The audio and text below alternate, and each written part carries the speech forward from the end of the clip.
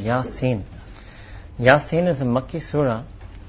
I have not explained this to you before. There are these two terms, Madani and Makki. Madani and Makki. Normally people seem to think that this means that Makki means that the surah was revealed in Makkah Mukarramah, and Madani means the surah was revealed in Medina Munawwara. Actually, Makki means that the surah was revealed. That's one position. Another position is that Makki means that the surah was revealed before Hijrah, and Madani refers to those verses that were revealed after Hijrah, even if they were revealed in Makkah after Fatih Makkah, but if they were revealed after Hijrah, they will be called Madani.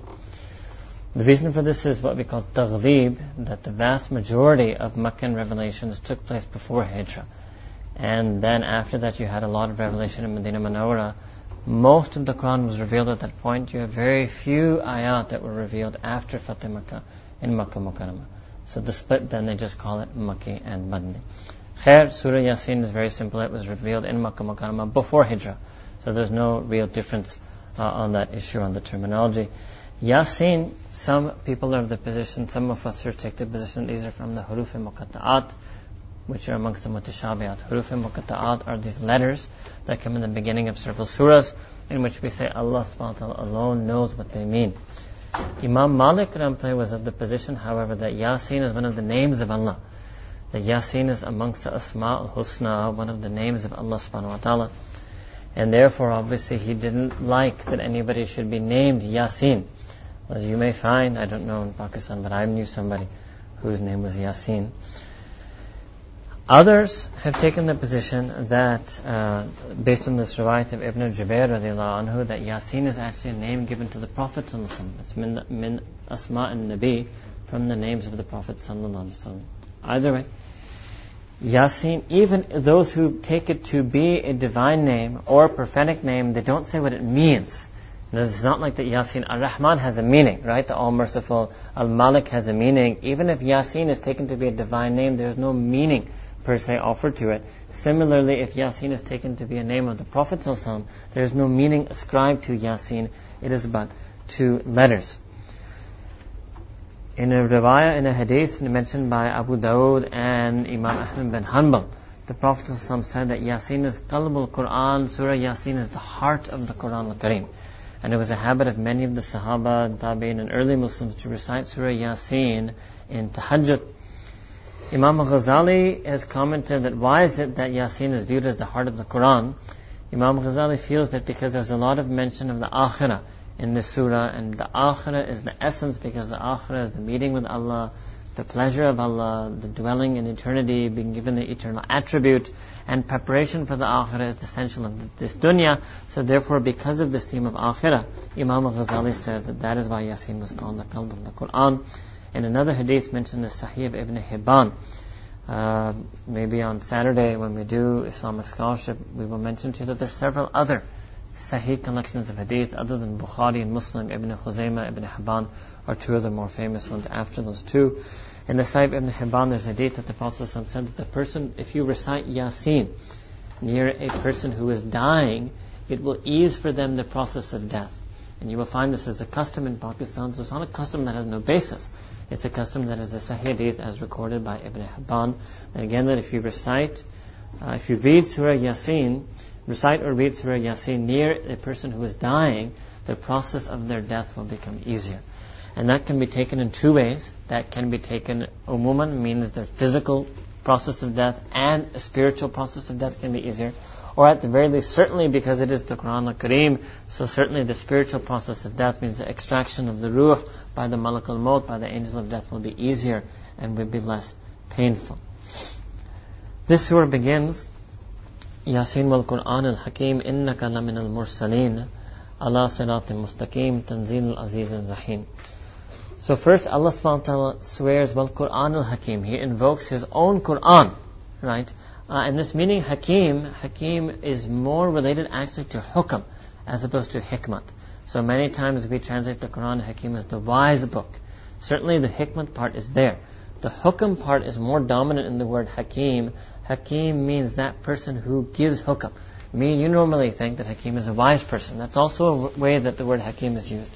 Either way, the Quran al-Hakim is either the book of wisdom, or Quran al-Hakim, the book of hukam, the book of commands, the book of laws, the book that regulates humanity. Innaka laminal mursaleen. So Allah subhanahu wa ta'ala is saying, verily you are from the mursaleen, you are from the prophets, you are a messenger. What is being done here is actually Allah subhanahu wa ta'ala, as you remember in Makkah Mukarramah in the early period, the Prophet the vast majority of people were denying his prophethood. The vast majority of people in his clan or his tribe or his family or in his city were refusing to accept him. Not that he in any way had any doubt that he was a true prophet, but Allah subhanahu wa ta'ala, number one, is directly negating, right, directly rebuking the kuffar mushrikeen, those who deny the nubuwah. Allah is proclaiming in His Quran al-Kareem, in this revelation, that innaka laminal mursaleen, that no, verily, and it's addressed, the khitab, innaka is the first person, but it's addressed to the Prophet sallallahu alaihi wasallam, that know that verily you are from the mursaleen. Do not think that your being a nabi is in any way dependent on people's response to you. You are completely haqq and you're completely established as a messenger and prophet. It's also Allah subhanahu wa ta'ala is giving tasalli to the Prophet sallallahu alaihi wasallam. Allah siratul mustaqim, and you are again on that straight path. You are the ultimate nabi, the ultimate person whose ultimate footsteps are on the siratul mustaqim, as we did in the tafsir of Surah Al-Fatiha. Tanzil al-Aziz al-Rahim, and this book that you have, this Quran al-Karim, is a tanzil, is a revelation. Because the second thing the kuffar mushrikin denied, that this book that the Prophet ﷺ claimed to have was not really scripture, was not revelation. So they were denying prophecy, denying revelation. Allah subhanahu wa ta'ala in the opening of the surah is Himself affirming. And interestingly, the tertib is first Allah ta'ala, although He swears by His book, well, Quran al-Hakim, the first thing He certifies is the nubuwah. After that comes the verse Tanzil Aziz al-Rahim, that Allah subhanahu wa ta'ala certifies the Quran as a tanzil or as a revelation, right? And that means that where Allah subhanahu wa ta'ala sends books and He sends prophets, in some ways prophets are even more important than books. It's a toss-up. There are different ways to look at it. You would say at the end of the day they would really be equally important. But there's some aspects in which the book of scripture is more important, and there's some aspects in which the prophet is more important. In this particular case, Allah subhanahu wa ta'ala is highlighting that aspect in which the nubuwah is more important. In other words, the rejection of nubuwah by the kuffar was what was more prominent in Allah subhanahu wa ta'ala's eyes, or so to speak, in the law, and that's why He addressed it first. Then Allah subhanahu wa ta'ala mentions the purpose of prophethood, the purpose of wahi and nubuwah. Now what is that? لِتُنذِرَ قَوْمًا مَا أُنذِرَ آبَاؤُهُمْ فَهُمْ غَافِلُونَ. That to warn a community, to do inzar, to warn or guide a community whose ancestors, whose forefathers were not properly warned, and they have become heedless. Now, I'd actually prepared quite a bit of this to show you, but we don't have it today, unfortunately. I have to skip around and do this.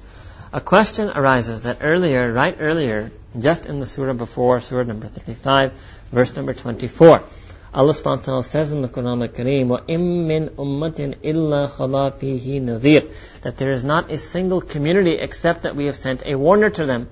So just a few ayahs before, Allah is saying that there's never a community except that they have received a warner. And here Allah subhanahu wa ta'ala is saying, right, is that we have sent you to warn the people who they themselves and their ancestors were never warned. So in the zahir, this is what tara'aruz, this is a conflict in the Quran al-Kareem, right? Using your aql alone, you will not be able to remove this conflict. And this conflict is occurring literally within one page. If it was all Arabic, it could be, depending on the size, the same page of the Quran al-Kareem. What's happened here is that the word warner is used in two different ways. Here it's being used for the Prophet ﷺ.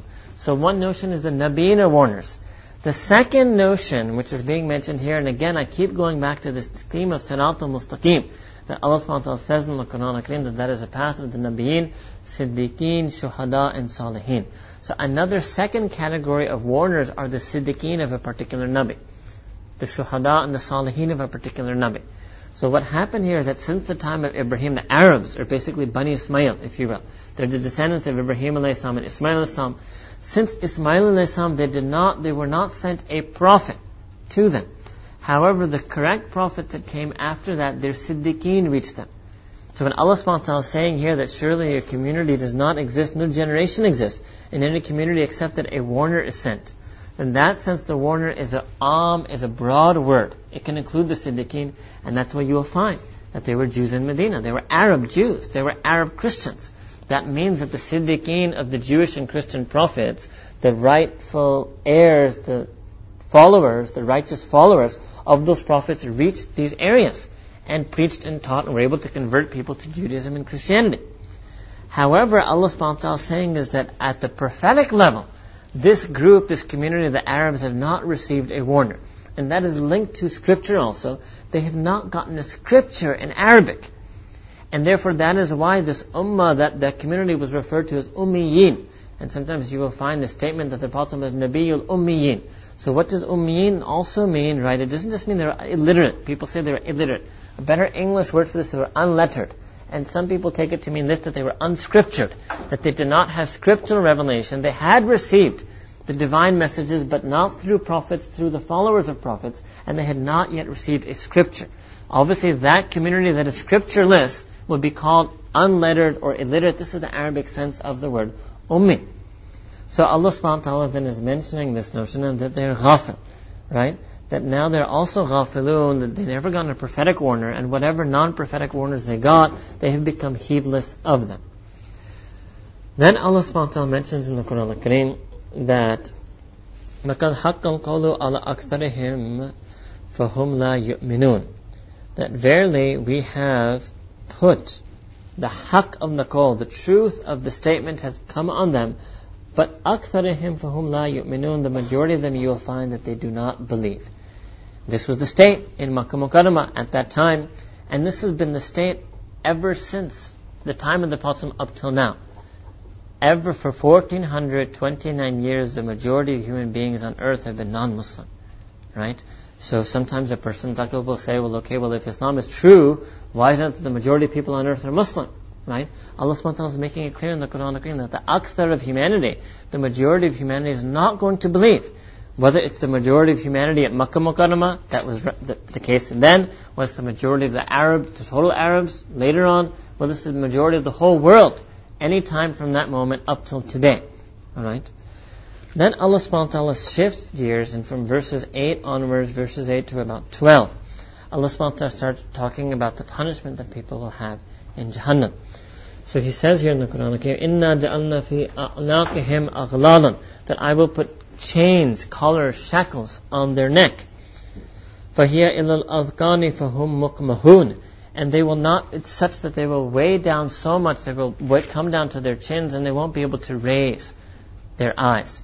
This has been taken, number one, literally, because in another verse that I won't do, but in Surah Mu'min, Allah subhanahu wa ta'ala has mentioned this as the punishment of the hellfire. This has also been taken figuratively, that due to their rejection of wahi and nubuwah, due to the rejection of revelation and the prophets, they've become chained down in their own little ideology. They get tunnel vision.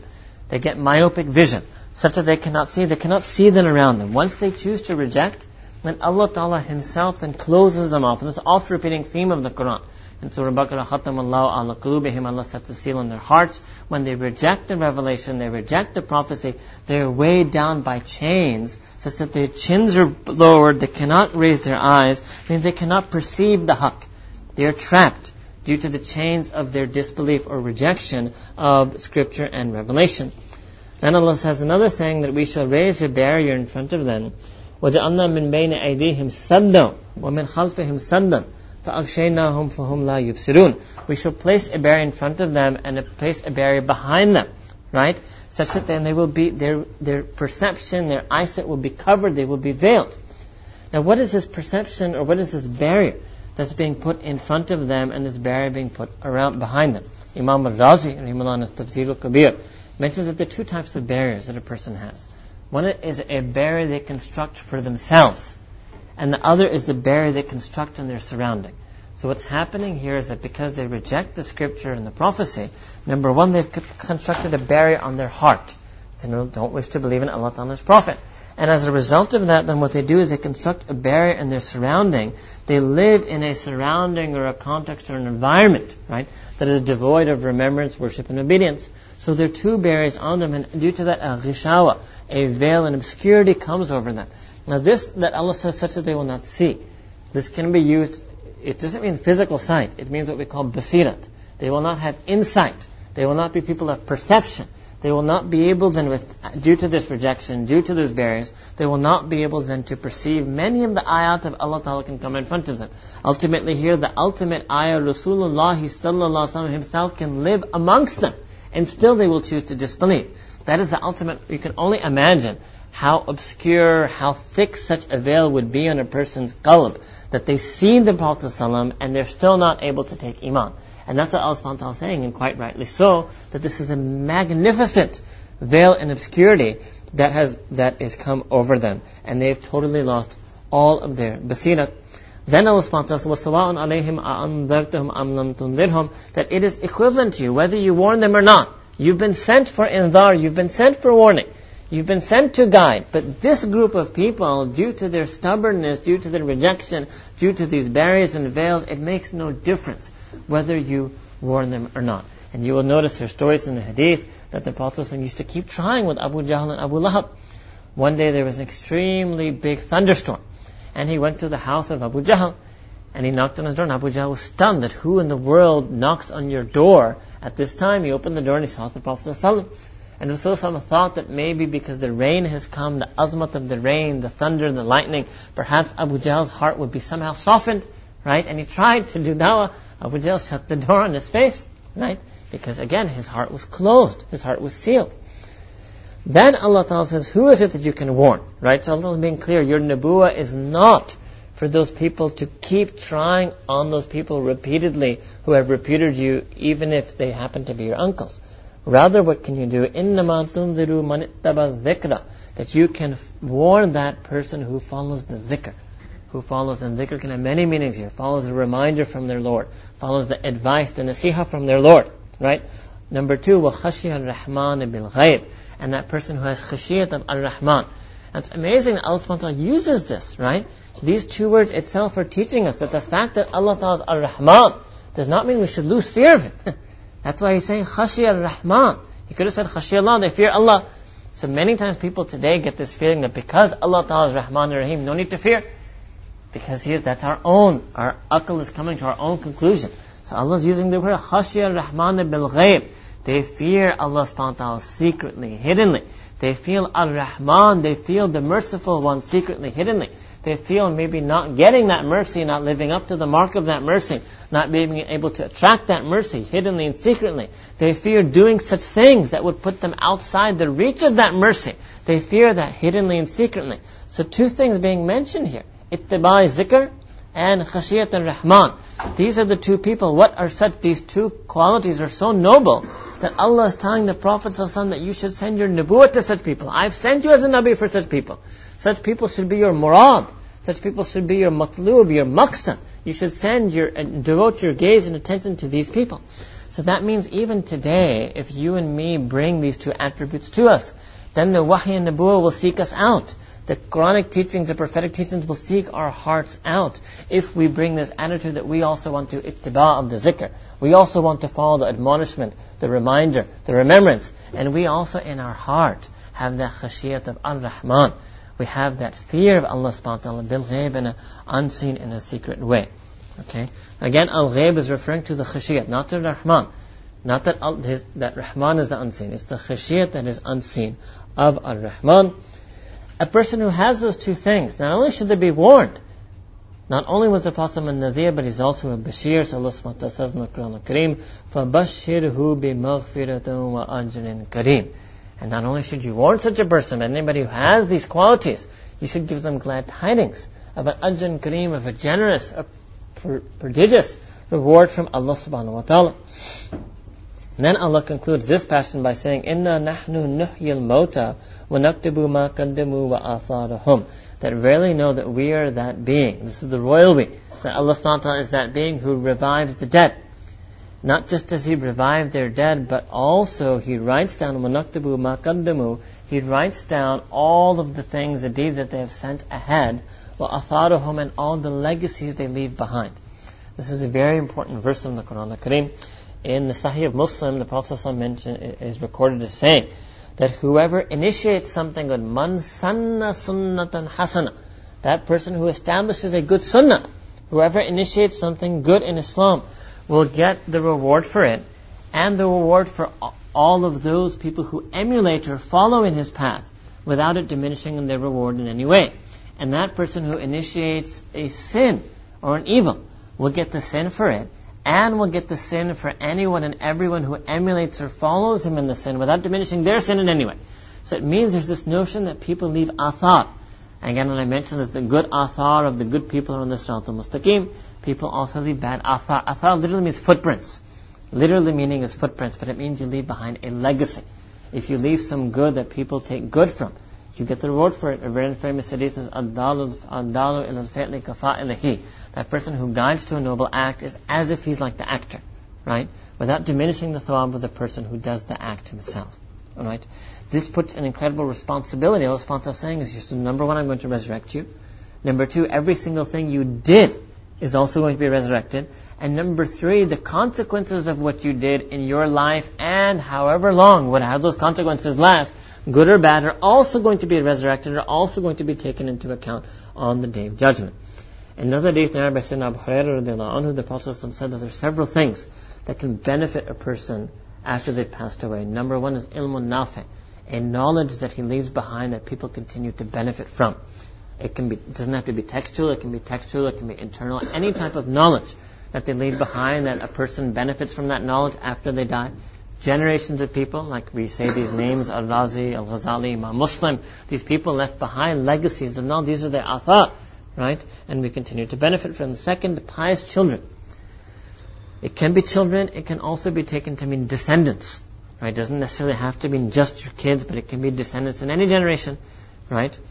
It can also mean physical, biological children. It has also been taken to mean quote-unquote ruhani shagird or spiritual, but your students or etc. But pious children, so it's their piety. Number one, that was a result due to your tarbiyah or due to the ways you raised them or educated them or taught them. Plus the notion is that their piety will lead them to remember you in their du'as, right? Because the du'as or a'mal, and this is something that I should mention, this notion of isal thawab is haq, and is ijma of the Sunni ulama, that if you perform an act, an a'mal salih, reciting Quran al-Kareem, praying nafil, some umrah, charity, sadaqah, even fasting, right? If you perform a nafil act, such like that, and you make niyat that you want the sawab of that act to go to somebody who is deceased or somebody who's alive, you can send the thawab onward without it diminishing your own thawab in any way. The Prophet ﷺ himself on record in hadith has made qurbani for his ummah. He himself performed an act, an extra, not his wajib. After doing his wajib qurbani, he performed an additional qurbani, made niyat that the thawab of this go to his all ummah. He also approved in hadith the notion of hajj badal, that you can perform hajj on the behalf of somebody else, right? And there are many instances of making dua for those people who have passed away. So two things, ilm, and second thing is pious children or descendants or students. Third thing that Abu Hurairah mentioned specifically, which is not something that's done that much in this, well, it could be done in a modern way, is a copy of the Quran, a mushaf of the Quran al-Kareem. In those days, people would write it out, right? And if you wrote out as a scribe or as a calligrapher a copy, a mushaf of the Quran, then whoever read from the copy that you wrote, you would get the thawab for that recitation, if they recited it without understanding, if they understood it and it changed their life for that understanding. In this day and age, you could print or fund or finance or whatever, donate or purchase even really. Somebody else can print it. You could purchase it and donate those copies of the Quran al-Kareem somewhere, and then that would be beneficial. 4 is a lodge for the travelers. This is something that's non-existent today, but in earlier times people would actually there would be free lodging on the path or on the station or on the stop for the traveler. The fifth thing that is mentioned specifically there is charity. وَصَدَقَةٌ جَارِيَةٌ, and a charity that benefits, any type of charity, right? Before that was a well. Lodge for travelers, a well from which people draw water to drink, or then any type of charity, as long as it continues to benefit people, or the benefit that it provides continues to last to a person, you will keep getting the thawab for that. The list is not exhaustive. When the Prophet ﷺ says these types of lists, it doesn't mean it's exhaustive. There are many things that aren't mentioned in this list. You build a masjid, right? The thawab of that, all the people who pray in that, all the sajdas that go there would continue, right? Etc., etc. Similarly, bad deeds. Similarly, a person who does any bad deed or creates evil, leaves an evil ideology, leaves a false interpretation of the Quran, leaves a false interpretation of the Deen, leads one person astray. The whole life that person is astray, and anybody else who that person leads astray, all of that dhalala will come on that person, right? Khair. Another way, right, and I'm going to show you a little bit about how I'm going to show you how tafsir works a little bit.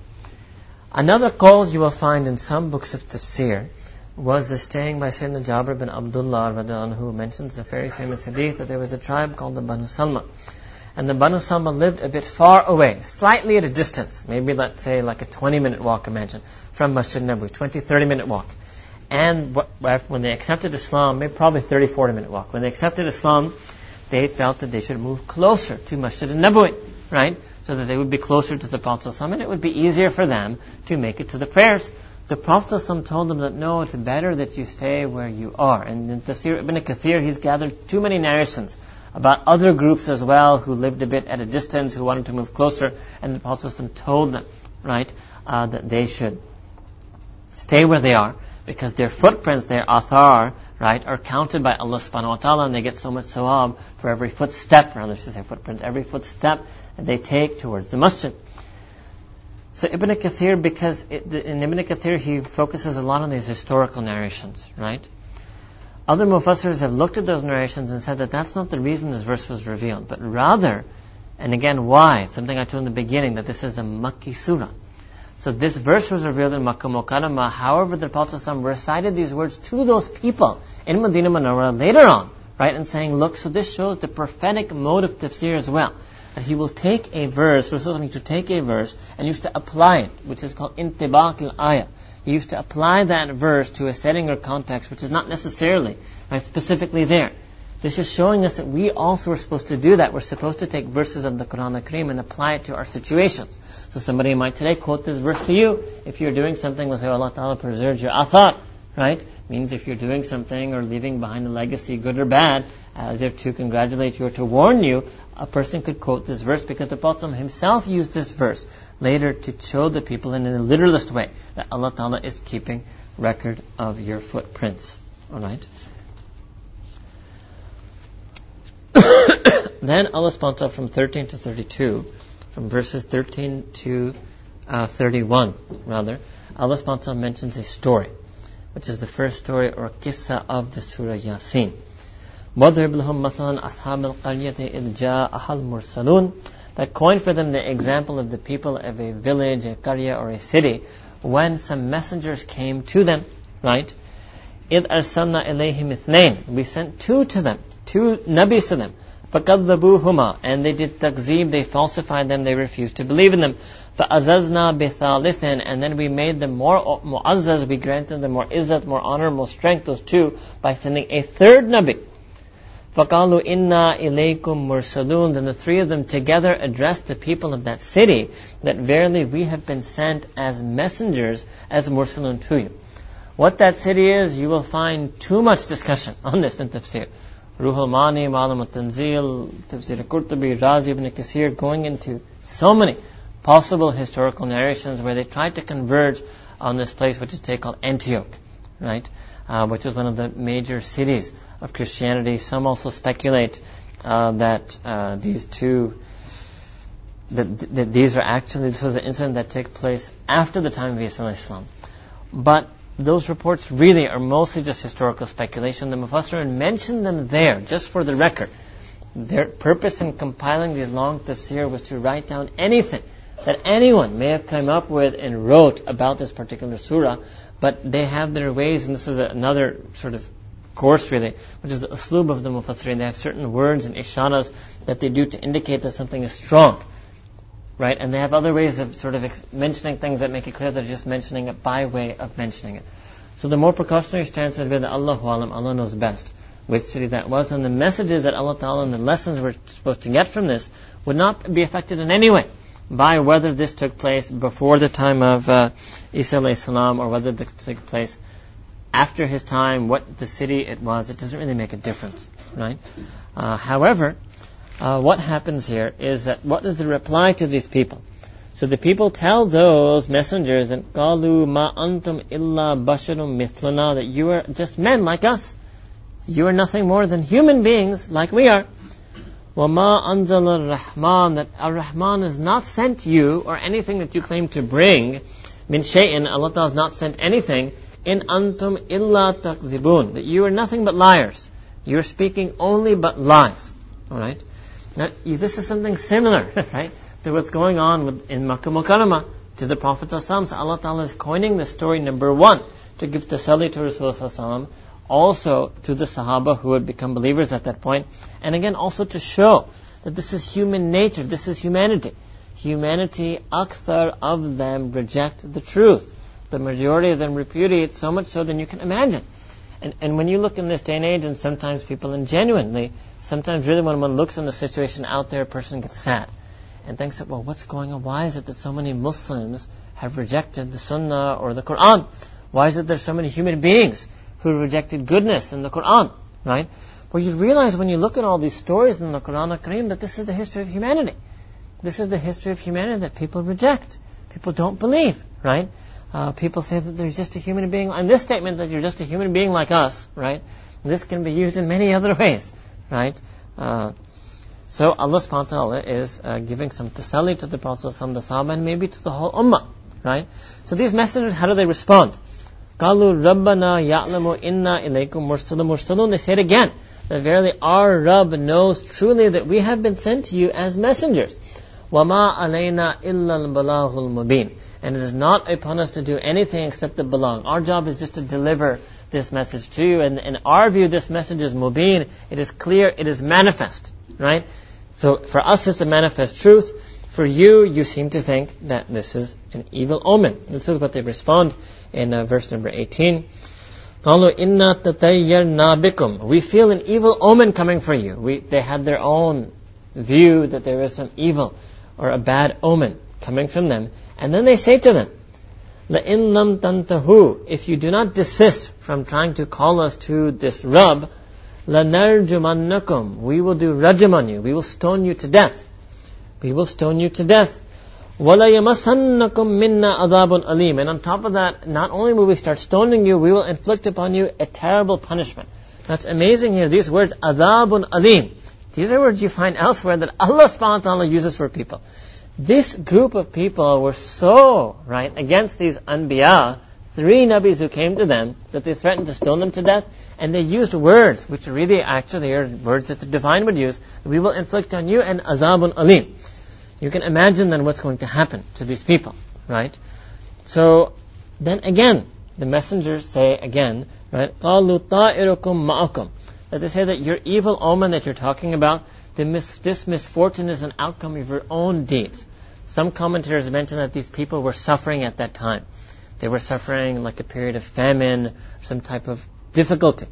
And they felt that and when they saw these 3 people, they blamed their difficulty on them. I'll just skip back here. I made a mention of this in Surah Al-Araf, Surah number 7, verse number 131. Allah subhanahu wa ta'ala mentions, I'll just read this in English. Allah subhanahu wa ta'ala mentions that the people do the same thing with Musa alayhi salam. The people of the Fir'aun, when good came their way, they said, it is our due. But when evil and misfortune befell them, they put that omen, they attributed that evil and misfortune to Musa alayhi salam and those who were with them. So this is something that people have been doing historically, that they attribute their evil and misfortune to the Anbiya. So that's what these people did.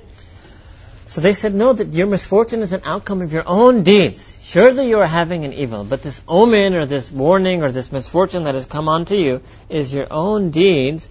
قَالُوا بَلْ أَنْتُمْ قَوْمٌ مُسْرِفُونَ. Verily you are a qawm that is musrifun. You are people who went into israf. You went into excess in denying the ni'mas of Allah subhanahu wa ta'ala. Then they asked them, وَجَاءَ مِنْ أَقْصَى الْمَدِينَةِ رَجُلٌ. Then a person came, right? So let me just read this to you quickly in English and then I'll just comment on it. A man came running from the other side of the city. He said, O my people, follow these messengers. Follow them who do not ask for any monetary compensation from you and who are rightly guided. Then he addresses them and he says, why should I not worship him who brought me into being, to whom you will be brought back in the end? Should I take other gods apart from him who would neither be able to intercede for me nor save me if Ar-Rahman brings me harm? In that case, I would surely be in clear error. I believe in your Lord, so listen to me. Then it was said to him, enter Jannah. And he said, if only my people knew how my Lord has forgiven me and made me one of those who are honored. Then the dialogue ends and Allah Ta'ala says, we did not send down any army against this qawm from heaven, nor did we have need to send one. There was just one blast or one shrill noise, and they were extinguished. Alas for men, no messenger ever came to them, but they made fun of him. Have they not seen how many generations have we destroyed before them who will not return again? Alright. What happened over here? This person who came from the far end of the town is not a prophet. These 3 prophets came, he's a believer. Now how did he believe? The Mufassirs say that when the first 2 came, right, this person believed in the first 2, right? This person took Iman on the first 2. He didn't wait for them or need for them to be strengthened by a third. When he took Iman on the first 2, he became the first and only believer in this qawm. Some also suggest that that's because Allah subhanahu wa ta'ala has never sent a Nabi who has not had any follower, right? So the Anbiya, every Nabi who was sent who has had, and this is the case where these Anbiya had 1 follower. So this person accepted those 2, right? Now when he saw that they'd come back with a third, and he saw that his qawm was addressing them that, oh, we don't believe in you, you're a bad omen, we're going to stone you, we're going to inflict upon you an azabun alim. So he rushed forth to them and said that accept these people, right? But the way he does so is really amazing, right? And I remember I'll come back to that at the end, but the words that he particularly uses, right, to do so. So here when he does that, this phrase, all of a sudden the dialogue stops and it said, enter Jannah. So what happens here is mentioned in the books of tafsir that this person was then martyred. That what they did is they turned on him. Abdullah bin Masud narrates that he was stoned to death or he was trampled to death, right? So they turned on him and they killed him. Then a voice came which said, enter Jannah. Now whether this means that he was made to enter Jannah directly, instantaneously, or whether he was given the glad tidings of Jannah, right? And he will enter Jannah after the whole day of judgment like everybody else will. Allahu Alam. But this voice came, and at that moment, then what did he say? He said, if only my people knew how my Lord has forgiven me and made me one of those who are honored. Then Allah subhanahu wa ta'ala mentions that he sends an azabun adim himself on these people through one blast. When he's saying, I don't need an army, the ishara here is that Allah subhanahu wa ta'ala doesn't always need to send the angels, such as he did in Badr, right? He can sometimes send the angels, he may sometimes use asbab. Sometimes matters may proceed to such an extent that he may directly send azab, without using any sabab, right? But the notion of the coming of that asbab is one loud, shrill noise. Some may take it to be the noise of an earthquake. Some may take it to be noise of some thunder, something that took over them, right?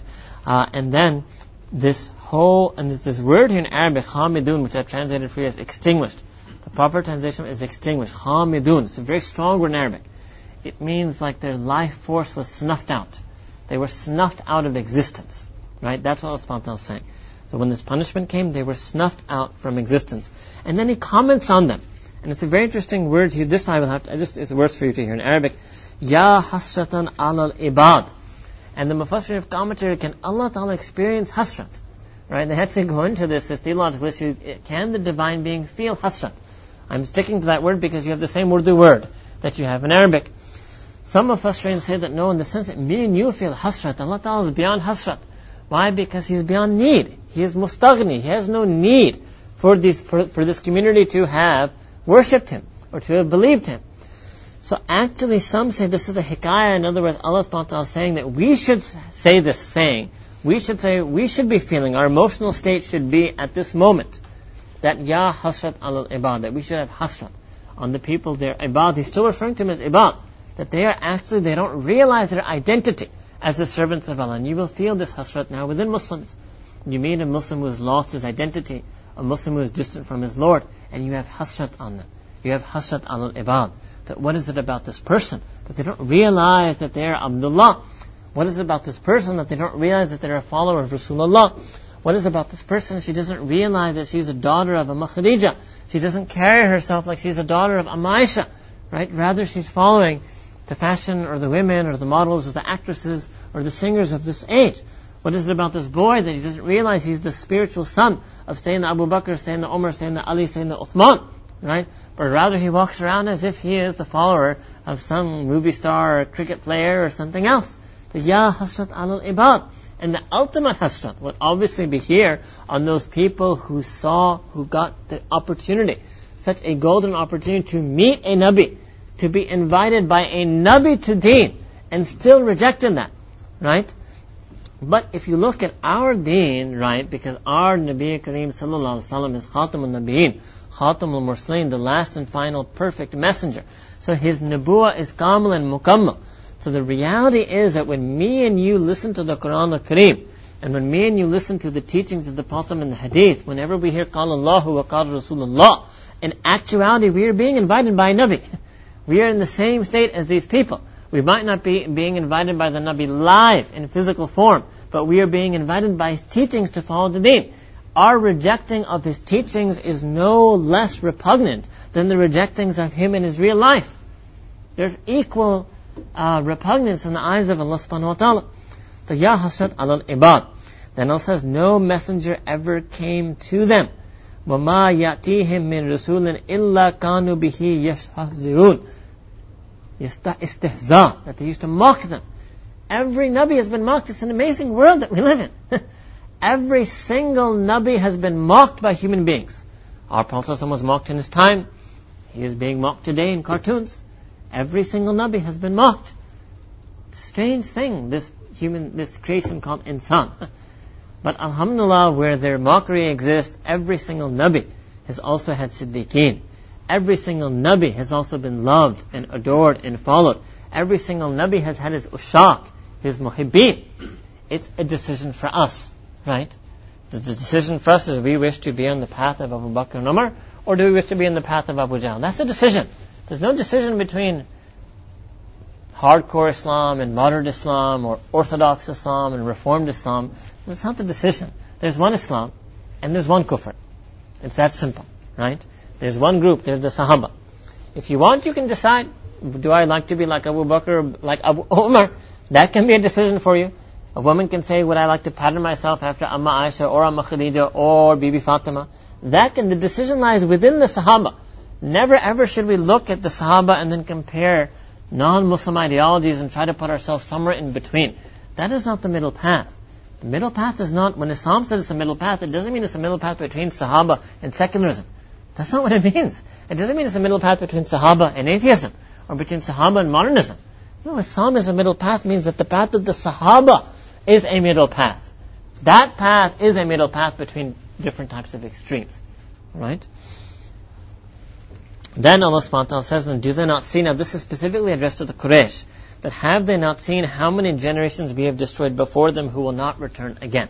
Have they not seen, in one sense in the Quran, Allah ta'ala mentions so many communities that did exactly what the Kuffar of Quraysh are trying to do, which is to disbelieve in the messenger of the time.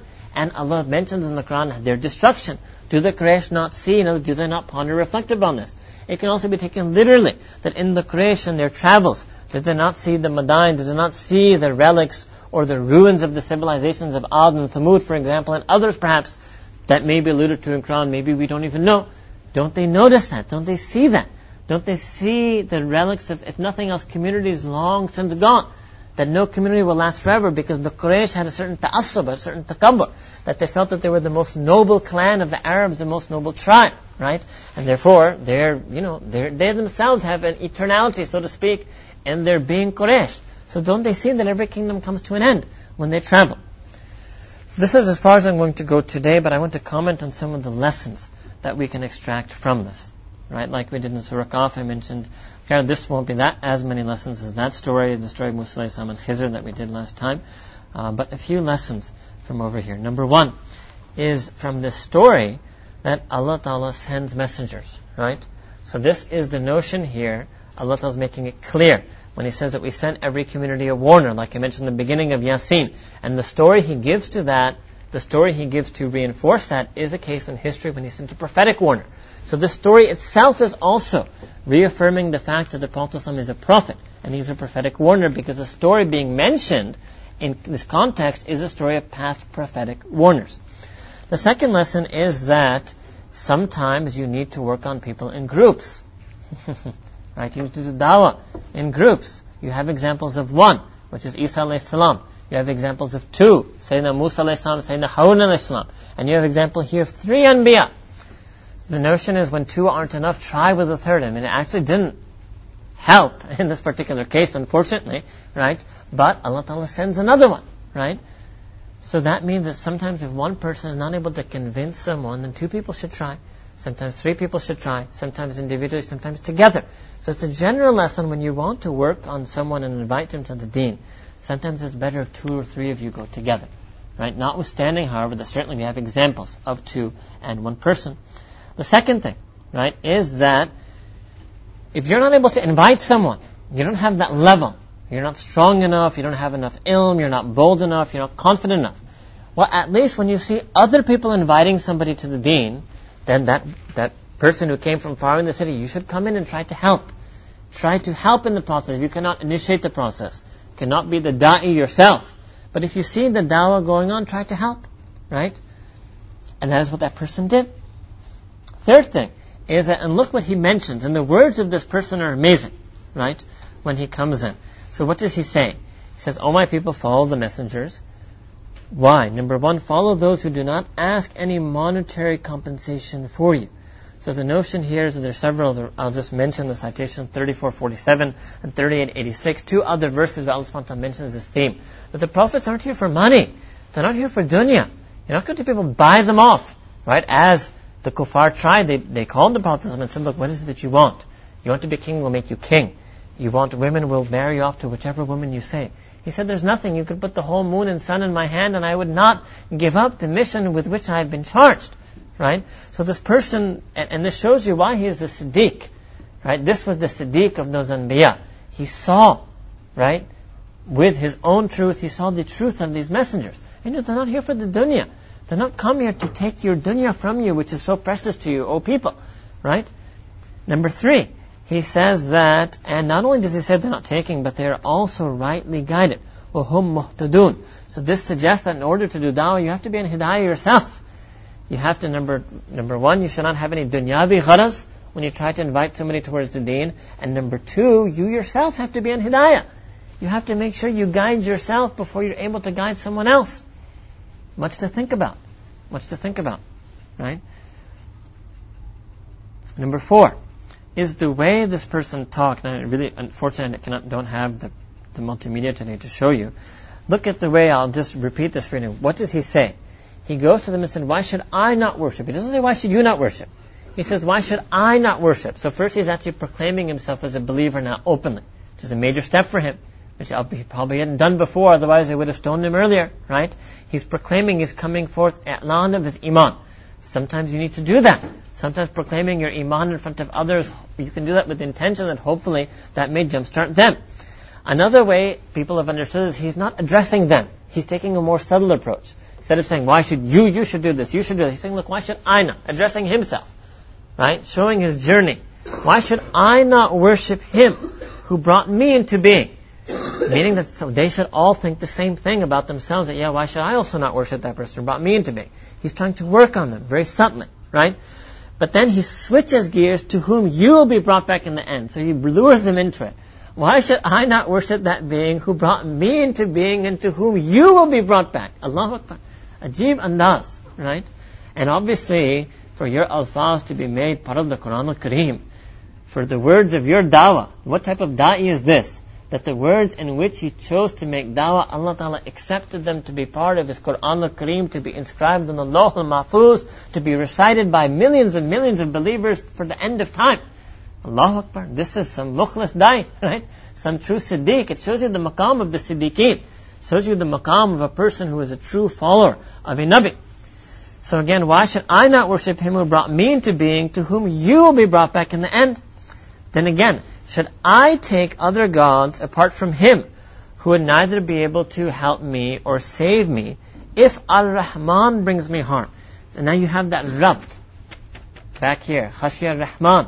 Allah Ta'ala was referred to as Ar-Rahman. Now this da'i is also referring to Allah Ta'ala as Ar-Rahman. So you also know that this is a continuous teaching of previous anbiya, previous communities, that Allah Ta'ala always revealed himself to people that I am Ar-Rahman, right? But again, right, how can it not save me? It's worth it to read this part for you in Arabic actually, right? أَأَتَّخِذُ مِن دُونِهِ آلِهَةً إِن يُرِدْنِ الرَّحْمَنُ بِضُرٍّ So can I take an ilah, an other God, if, right, Ar-Rahman brings me some harm? So the notion here, number one, that you have to fear Ar-Rahman. That Allah Ta'ala being Ar-Rahman does not mean that you cannot fear Him. And secondly, that Allah Ta'ala being Ar-Rahman does not mean that He can punish you. Does not mean that He cannot punish you. The darar being mentioned here is coming from Ar-Rahman. So that same being that is Ar-Rahman, how does Ar-Rahman deal with the people of disbelief? The way Ar-Rahman deals with the people of disbelief is punishment. Right? So that is what he's saying. The next thing, to wrap up, this is his hikmat bar, that he refers to himself, but then he refers to them, and then in the end he does an ishara. In that case, I would surely be in clear error. And then he says to them at the end, I believe in your Lord. I believe in Rabbukum, in your Lord. So telling those people that He's also your Lord. It's just a question of whether you've chosen to believe in Him or not. It's not a question of whether Allah is your Rabb or not. That's guaranteed. It's a question whether you believe in whether He is your Rabb or not. Right? So I believe in your Rabb, so listen to me. Inni amantu bi rabbikum fasma'uni. I believe in your Rabb, so listen to me. At that moment, then he stops. At that moment, he is killed. They kill him. Right? He kills him, then he hears his voice again. It was said to him, Enter Jannah, qila udkhulil Jannah. Right? These are such people. It's not just a Nabi, a person who is true to the prophetic teachings. Same today.